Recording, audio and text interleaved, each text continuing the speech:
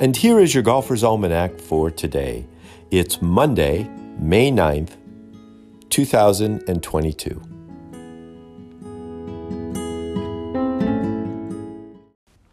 Today is the birthday of Harry Vardon, born Henry William Vardon in 1870 in Jersey, on the Channel Islands just off the French coast of Normandy. He won 6 Open championships, the only golfer ever to win that many. 5-time winners include only Tom Watson and Peter Thompson, and then Vardon contemporaries John Henry Taylor and James Braid. Known as the Great Triumvirate, Vardon with Taylor and Braid dominated the world of golf at the turn of the century, winning 16 of 22 Open championships between 1894 and 1914. Vardon also won the 1900 U.S. Open at the Chicago Golf Course. He only played in the U.S. Open 3 times, finishing first, tied for second, and then in 1920, at the age of 50, he was second at Inverness. Vardon had a 5-stroke lead with just 5 holes to play. He 3-putted 3 holes in a row and then found the water on 17 for a double bogey. He shot a 6 over 42 on the back 9 and finished in a tie for second, 1 stroke back of countryman Ted Ray. Ray, at the age of 43 years and 138 days, became the oldest U.S. Open champion, a record he held for 66 years until Ray Floyd, a few months older, won in 1986.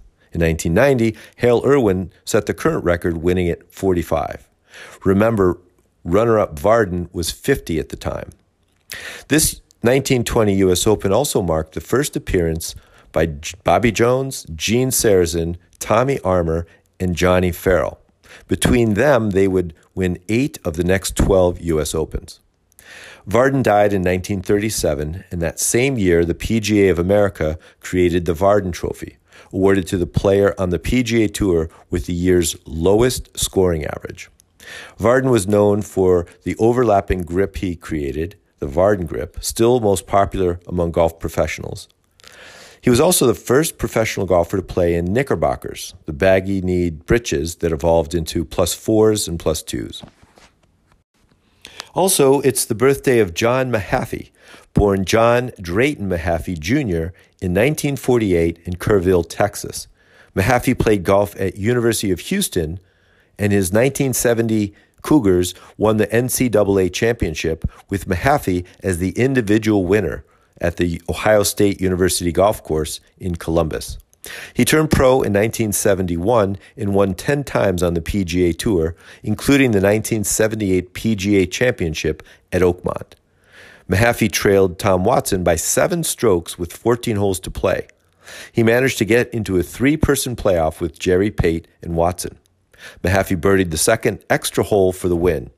He also played in the 1979 Ryder Cup matches at the Greenbrier for the winning U.S. team.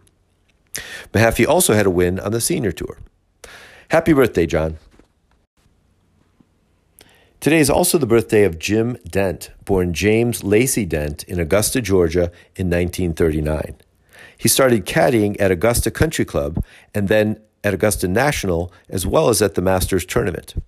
He went to Payne College on a football scholarship, but quit after a year to work on golf. Dent turned pro in 1966. He never won on the PGA Tour, though the long-hitting Dent did win the inaugural long drive contest in 1974 with a 325-yard drive, and then defended the title in 1975 with a 317-yard blast. Last year, Kyle Berkshire won it with a drive of 422 yards. Dent won 12 times on the Senior Tour. Jim, happy birthday. Also last year on this day, the 48th Walker Cup matches concluded at Seminole. This is the first time the matches were held in Florida. Led by the non-playing captain Nathaniel Crosby, the home team retained the cup, winning 14 points.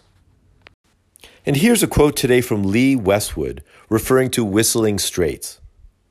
I'd been told there are 10 difficult holes and 8 impossible ones out here. I'm still trying to pick out the 10 difficult holes.